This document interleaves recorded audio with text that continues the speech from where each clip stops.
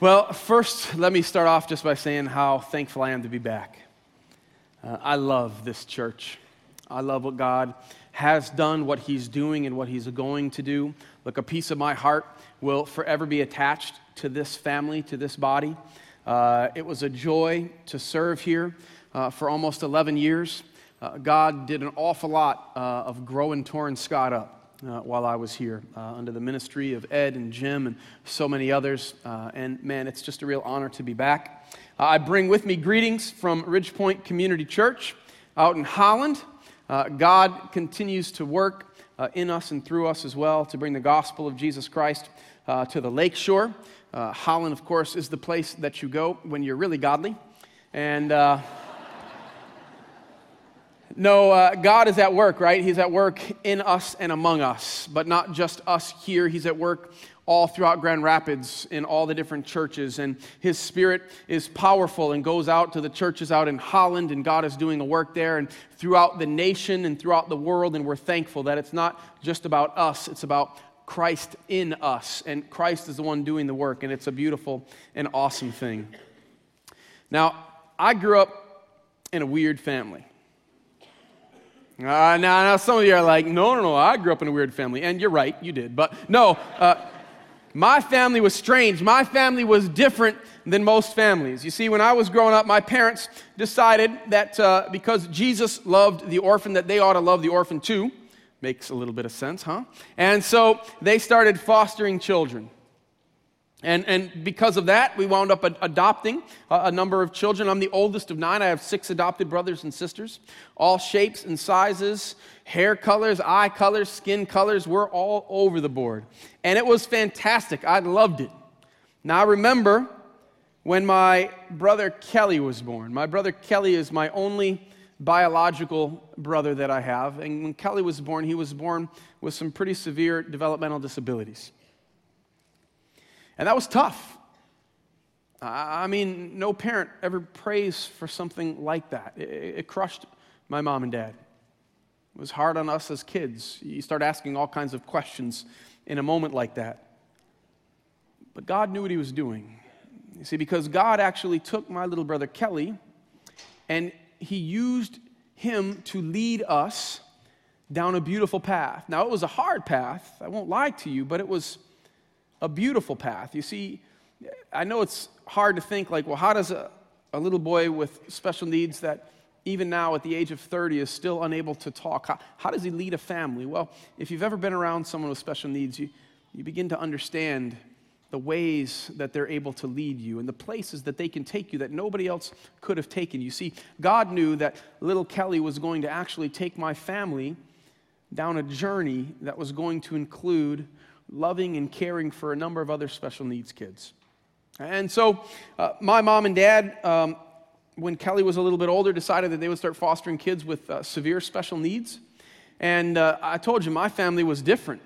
I remember one of my little sisters, we were sitting at the dinner table, right? And she had a tracheotomy. A tracheotomy means that you breathe through a hole in your neck. Okay? Now, when I clear my throat at the dinner table, all right, nothing bad happens. When my sister clears her throat at the dinner table, things go shooting out, okay? You know what I'm saying? I mean, like, we're covering plates, folks. Like, my family was different than most families, right? I had a sister that we had to put gloves on her hands in the middle of summer when she went to bed because she liked to pull out her hair and eat it, okay? My family was different than the average family. I had one little brother, his name was Richard, and he was just the cutest little kid. He had long, skinny little limbs. His body was racked with cerebral palsy, but anytime he had the chance, his face broke in half with a smile, right? Crazy thing. He looked just like Richard Pryor. If you could make Richard Pryor into a 5-year-old, that's what he looked like. My family was different than most families. I had a little brother, his name was Cody, and he was the first little boy that my parents sensed a calling from God to adopt. Now, Cody was born with a number of different problems. He was born with spina bifida. That means that your spine is basically born outside of your body. And he was paralyzed from the hips down. He also had something called Arnold-Chiari syndrome. That meant that his brain stem didn't go into the brain exactly where it should. And that meant that he had to have shunts in his head to drain off excess brain fluid. And he also had a tracheotomy as well. And Cody, though, was like the dynamite of our family. right? I mean, he's the kid that it didn't matter how he felt or if he was in pain, like he was always happy. Like when you got home from school, Cody was the first person that you wanted to go see, get a kiss from Cody. He was always excited to see you. And I remember as being the oldest in the family, I had some responsibilities, right? I mean, I had to teach my younger brothers and sisters some words that I was not allowed to say myself, but that they could get away with. So I taught my brother Cody. He was so cute and innocent, he had no idea what this meant, but I taught him to say butt munch. Okay? My parents did not think it was very funny, but I thought it was hilarious because he couldn't really say it, so he would say buck monk, and he would go around telling people, hi, buck monk, and he had no idea what he was saying, and they'd be like, oh, that's so cute, what's he saying? I'm like, I'm not telling you. Right? And he was so cute because the tracheotomy meant that he had this really raspy voice, kind of like an 80-year-old woman who's been smoking from infancy. I mean, that's kind of what his voice sounded like, wrapped up in this little 5-year-old blonde-haired, blue-eyed boy. My family was different, and I loved it. I loved every second of it. I thought that my family was phenomenal. I loved growing up with so much diversity and all the different things that I was able to experience. But I'm not going to sit here and tell you that it was easy, right? It wasn't just all, ice cream sundaes and puppies and smiles. Like, it was hard. I can remember times when my parents couldn't come to basketball games that I was playing at because one of my other brothers and sisters was sick, or a Christmas when one of my brothers was sick in the hospital down in Detroit and my mom had to stay down there with him while the rest of the family was at home in Flint. I can remember times when I wanted to be able to spend just some one-on-one time with my parents and it just wasn't possible. We had nurses at the house, sometimes 24 hours a day. There were machines going off, and that was the easy stuff, having to cover up your food at the table with your sister, right? I mean, like, we're getting into some territory where things were hard. But man, were they beautiful. I mean, my family was phenomenal. I loved my family. Hard, yes. Awesome, absolutely. I remember being in high school, though, and I said to God, just kind of these conversations that you have, I said, God, I love this, and I'm so thankful for my family, and I'm so thankful for my parents, but I will never do that. I mean, it wasn't so much that I wouldn't do it as though I said, God, I can't do that. You see, I saw how much it altered my parents' life. I saw the kind of love that they had, the kind of patience that they had, the kind of sacrifice that they gave, and I just said, I can't do that. Like, I'm so thankful for them, Lord, and God, would you raise up more people who can do that, because I know that your heart is for the orphan, for the one who's not loved, so raise up more people, but God, that's not me. I'm not capable, and I was right. If you have your Bible, open up to 1 Samuel chapter 17. Before we jump into our text this morning, I'd like to just do a quick, brief history on where we've been. Now, I'm making some assumptions here because I haven't been with you. But I'm guessing that Jim, as he's been walking you through 1 Samuel, there's a few things that you've learned. Okay? The first is that God's original and best plan for Israel was for God to lead them himself, right? That he was supposed to be their king. Okay? You probably learned that at the beginning of Samuel. However, due to Israel's selfishness, their demands, they asked for a human king. So the Lord agreed to rule Israel through a human king. You've probably spent a lot of time looking at the life of Saul so far. Saul is the first king, and he completely fails in his kingship because he refuses to accept God's authority. At the end of the day, that's what it boiled down to, his authority or God's authority, and Saul could never quite get there, and Saul winds up being a colossal failure. Now, we come up to chapter 16 when David is introduced into the story. I'm guessing you guys have looked at this in the past week or two. 1 Samuel 16, David gets anointed as Saul's successor, and he enthusiastically embraces God's authority, right? He's called a man after God's own heart before we even meet him. Back in chapter 13, we find out that David's a man after God's own heart. We haven't even met David yet. We don't meet him until chapter 16. Chapter 16, the entire narrative from the author is vertical, okay? It starts with God and comes down to the world below, right? God is the one who instigates all the action. He is the one who speaks to Samuel in order to reveal his will, that David is the one to be anointed. Everything's happening on this vertical plane, God down to us. And then we get into chapter 17, and the narrator of 1 Samuel, the author, God says that, look, now it's going to be a horizontal discussion, right? David is the one who is taking the initiative. David is the one who is delivering the beautiful and penetrating speeches. In fact, some of the most beautiful and penetrating speeches we have in all of 1 and 2 Samuel. Now, that brings us into 1 Samuel 17 this morning, and we look, and it is the story of what? David and Goliath. I'd like just to take a moment to thank Jim for giving me such a, difficult passage that nobody's ever heard of before, that's going to be so great to bring out new insights to you all. Right? I mean, sometimes these are like the hardest passages to teach on. In fact, I would wager that more people have heard the story of David and Goliath than even Jesus raising from the grave, as crazy as it is. We talk all the time about David and Goliath, right? You hear a sporting event, oh, this is a David versus Goliath. It's all about the underdog. And we've heard the story so many times that it's easy to get to it and been like, yeah, been there, done that, seen that, heard that, click. Right? I mean, that's something that we often do. Well, what I'm simply going to ask you to do is click, turn your minds back on, because I want us to take a little bit of time looking at the text. All right? Now, sometimes when we hear something so much, and then we actually look at the real thing, it surprises us. I remember about 10 years ago, Brenda and I, my wife, we got a chance to go over to Paris. We had some friends that were working over there for a couple of years, so free housing, you know what I'm saying? I was going to crash with them, and while we were there, we're like, look, we got to go to the Louvre, right? I mean, if you're in Paris, you got to go to the Louvre, you got to see. And what, of course, is the most famous painting in the Louvre? The Mona Lisa, exactly, right? The Mona Lisa, you got to go see the Mona Lisa. I've heard about it for, ever, and it's amazing. And so we got there right at the very beginning of the day, right before the doors opened. As soon as the doors opened, we were in there. And our friend had been through, and she knew just exactly how to get back, because it's way back in a corner. So we were like the first people to finally get there. And we walk up to the Mona Lisa, and it's this big. I'm like, where's the real one? Who put the miniature version of the Mona? I'm like, this is so disappointing. I was expecting like some colossal painting that's gorgeous and masterful and beautiful. And I'm sure it's all those things for you art buffs, but I got to tell you, I was like, come on, are you kidding me? It's tiny. I mean, it's like this big. I also heard about the Grand Canyon, and about 7 years ago, I had the chance to go to Arizona. And I'm there in Arizona, I'm thinking to myself, all right, I'm in Arizona. Probably ought to go up and see the Grand Canyon. Everybody says it's cool, blah, blah, blah. So I take a little trip up to the Grand Canyon, and I step out of the car, and I will tell you, I was blown away. I mean, you can look at pictures all day long, you can look at videos all day long, but until you actually get there and see how grand it actually is, you will never understand. It blew my mind. The Creator created something so majestic and beautiful, and you're there, and it takes your breath away.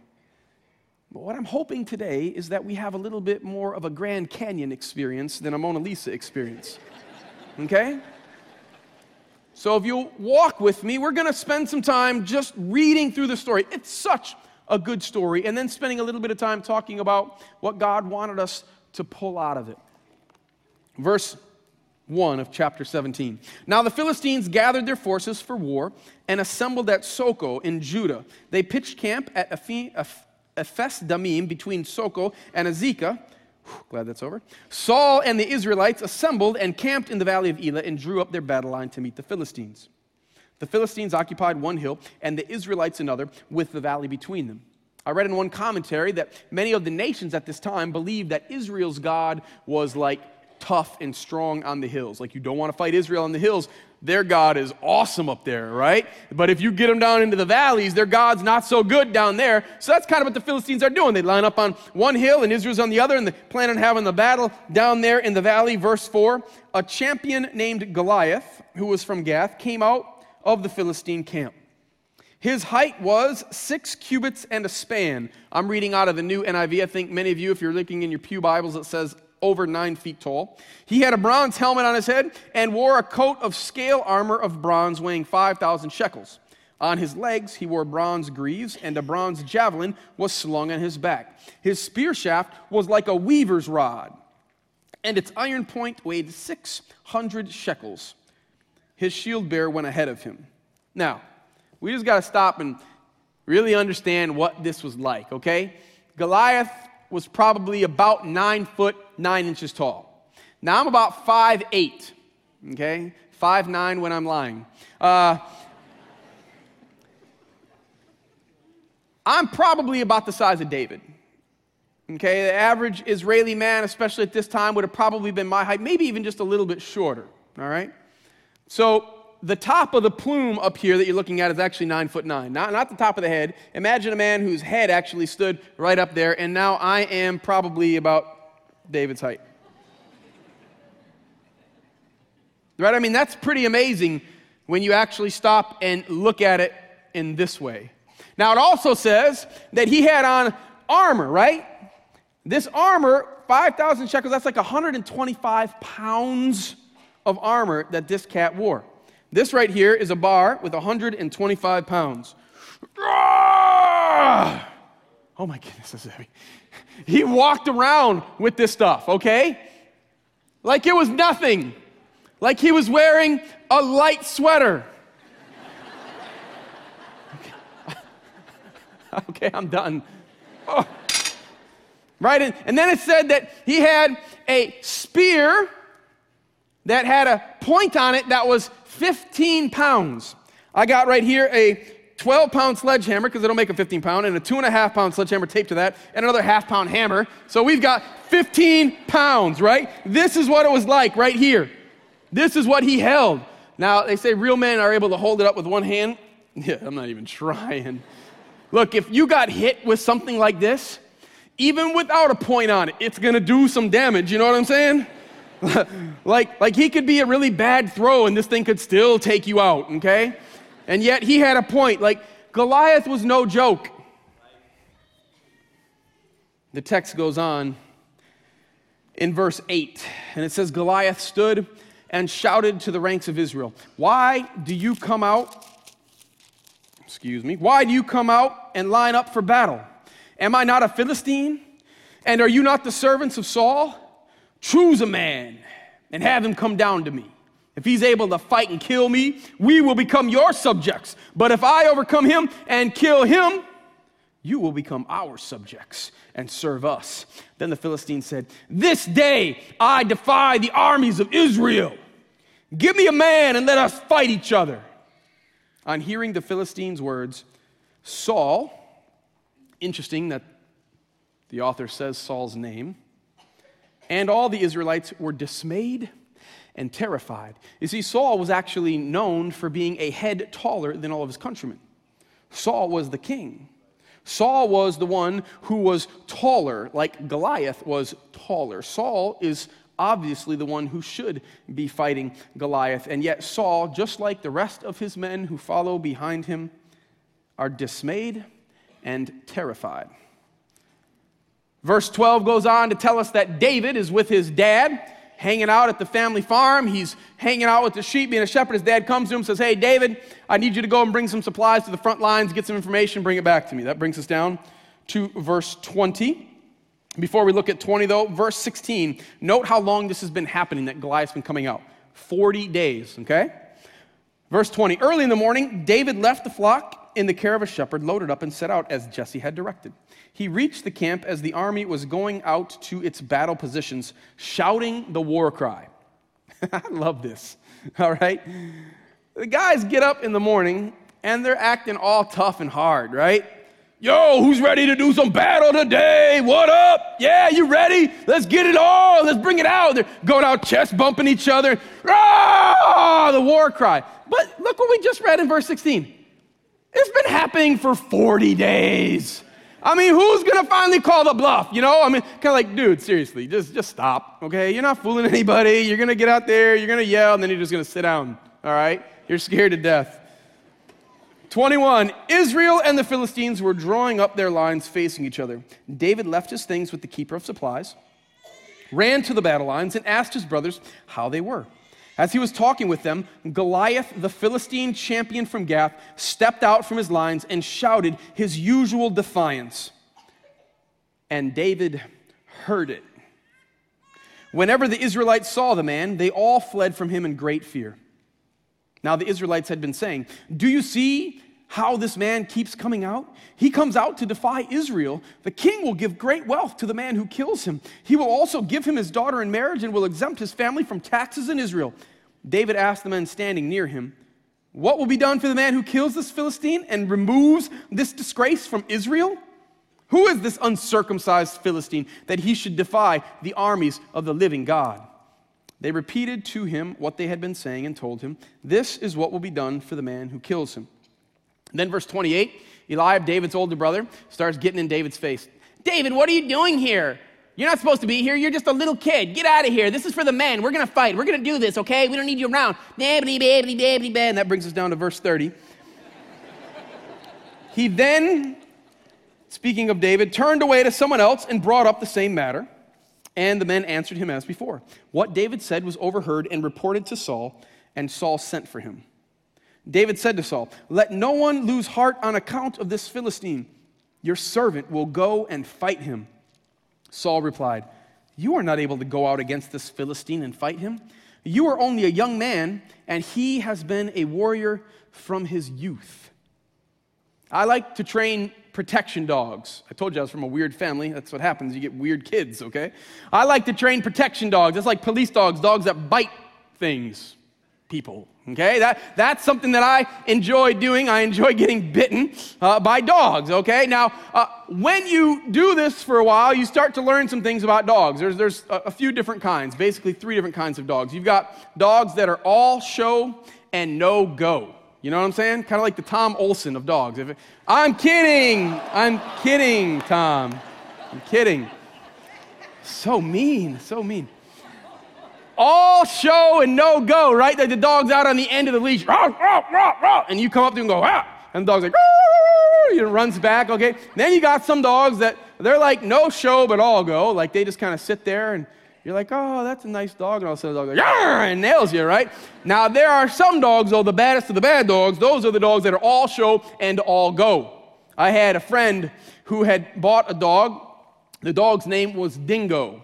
Dingo had been a GSG-9 dog. GSG-9 is the German Special Forces. This dog had done a number of tours with the Special Forces. I don't know how he wound up with them. Usually these dogs don't wind up in civilian hands, but he had this dog, and this dog was no joke. He was out on the end of the leash saying, I own this spot. This is my territory. You want to come inside? You will find out how true and real I am. And my friend did find out once, actually, that this dog was no joke, right? Goliath is the Dingo of his time, right? He is all show, all go. He's got the armor, right? He's got the weapons. He's tall. He's been trained from his youth to be a stone-cold killer.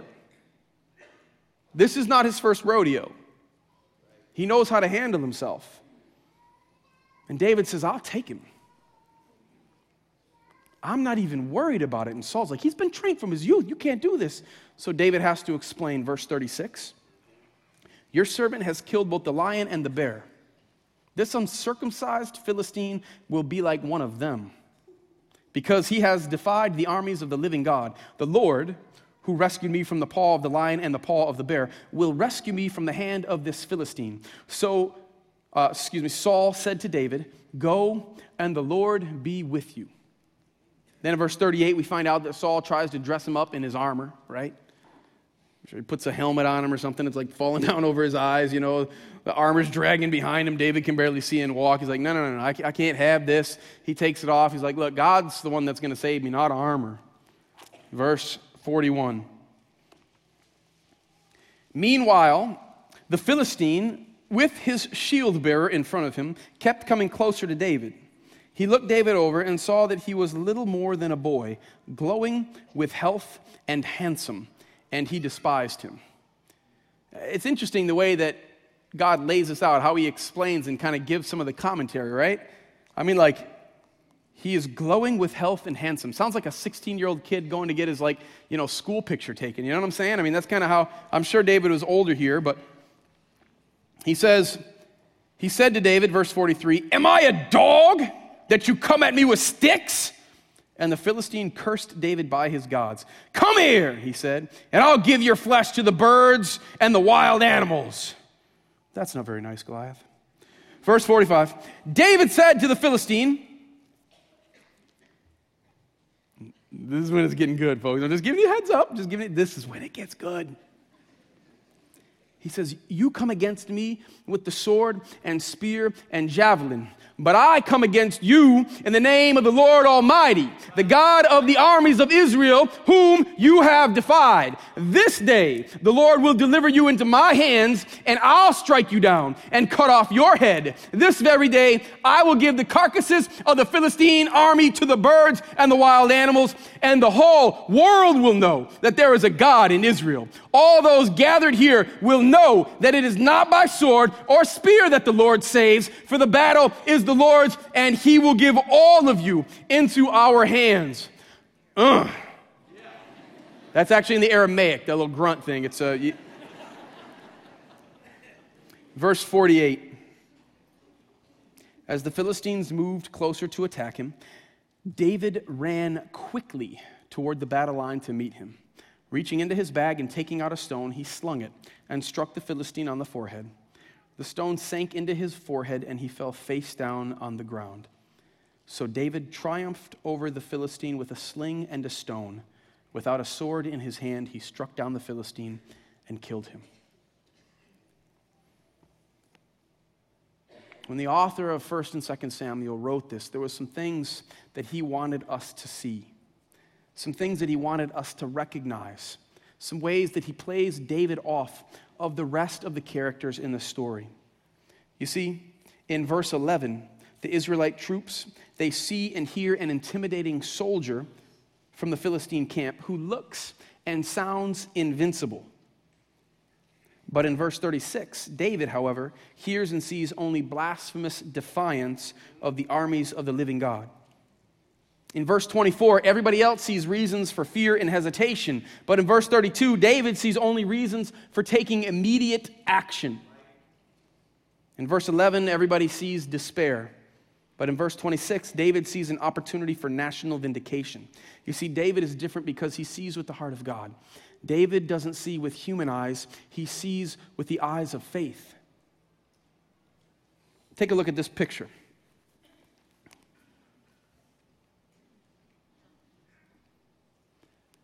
From this perspective, looking at this image, it looks as though there is a man holding the sun.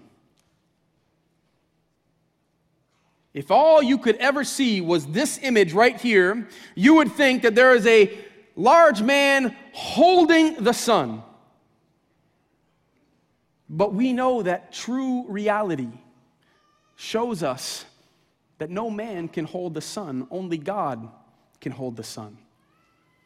You see, if you're stuck looking at a human reality, if you're stuck looking through the eyes of a human, you will never recognize that he's not holding the sun. It's simply an illusion. God is holding the sun. Now, I remember after graduating high school thinking to myself, man, I am so thankful for the family that I grew up in, but God, I'm not going to do that. I can't do that. I think it's great, and I hope you raise up more, but it's not for me. And it didn't mean that I didn't care about the orphan, right? I did. I remember after I graduated from college, I had my first steady paycheck. I was still living well under the poverty line, but I had a steady paycheck. And so I decided that I was going to support a Compassion International child. And my wife was, my girlfriend at the time was Filipino, so I had gone and was looking at this table full of all these names and faces, and I saw a little Filipino kid, and I'd love to tell you that I had spent like hours just praying, God, show me the right one. But I looked down, and there was this little kid named John Lennon. I'm not even kidding you, a Filipino kid named John Lennon. I'm like, that's my dude right there. So I grabbed him, and that was great. That was great because I was like, God, I can do this. I'll do this, but I'm not doing that. That's for somebody else, somebody who can really handle it. That giant's too big for me. I can do this. Then I remember about 5 years later, I was in a conference. Tony Campolo was speaking. I don't even remember what he was speaking on. It certainly wasn't adoption. And God spoke to my heart and said, I want you to adopt. Now, I didn't know who, when, where, what, why, but I sensed God say that. I was like, all right, that's fine. I can do that. I'll adopt this type of child. But God, I'm not going over there, right? And then just a couple years ago, I was sitting right back over there. And I shared this story with you last time I was able to teach how God came and spoke to me that we were supposed to adopt a particular little boy.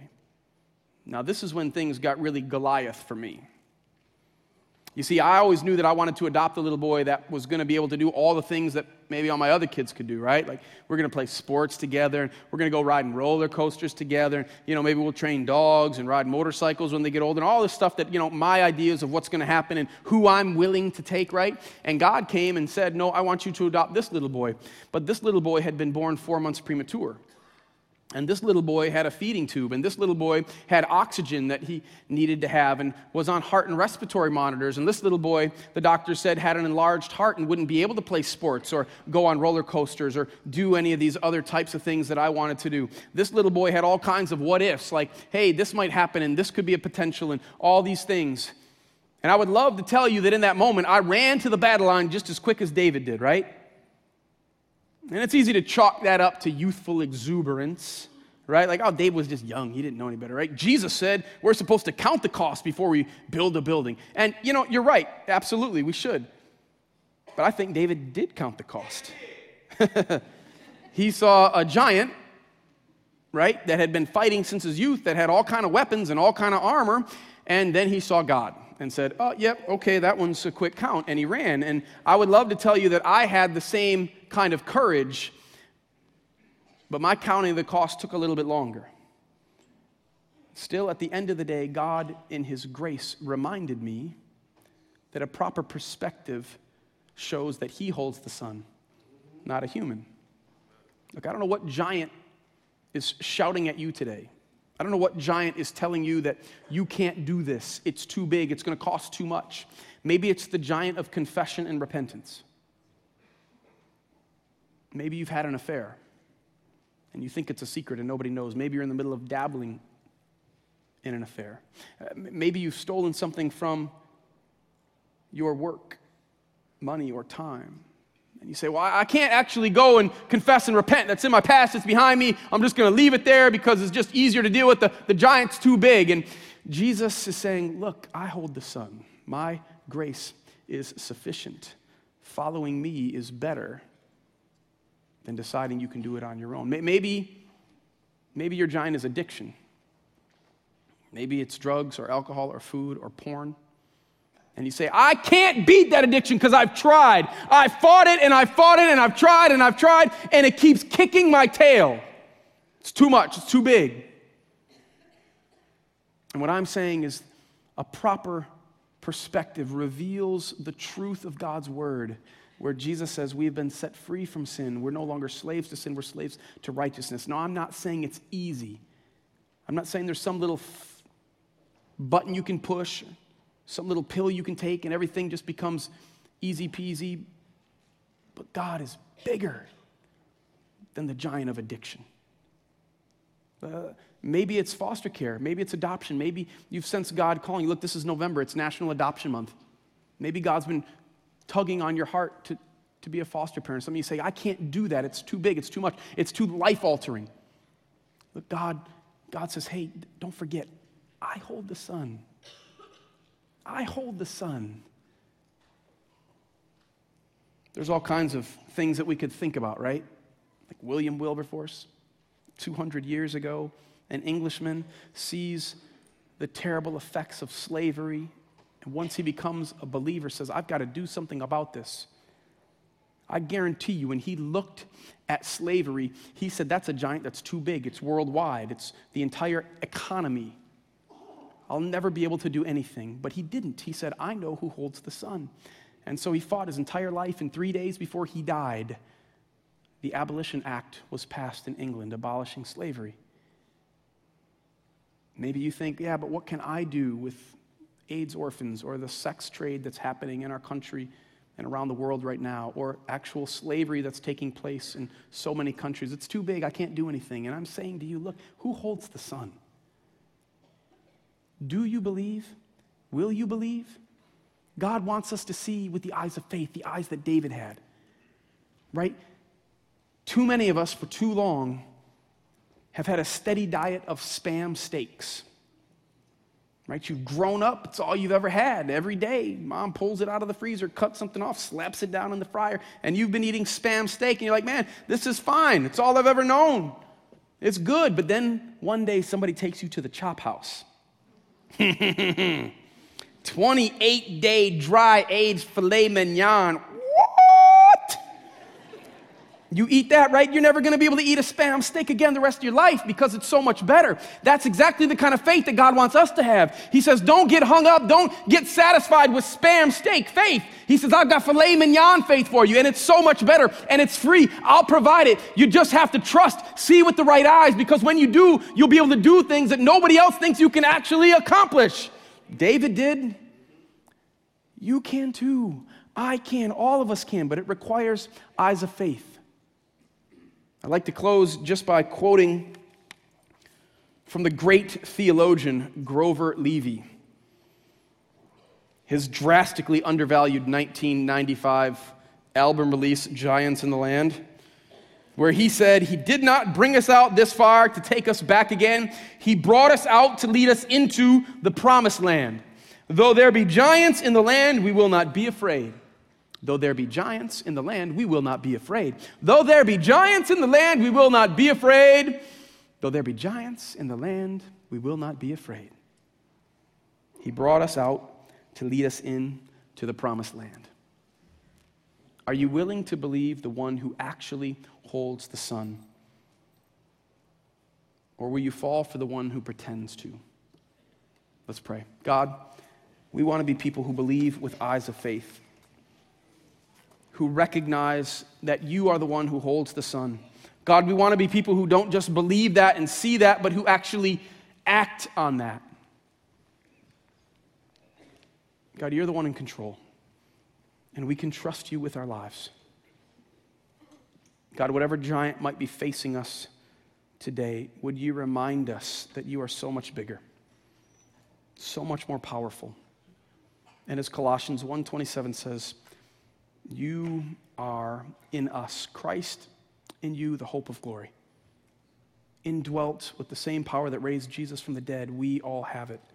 Remind us that Christ in us is the hope of glory, and it's bigger than any giant we might face. We ask this in the beautiful, the powerful name of Jesus Christ. Amen.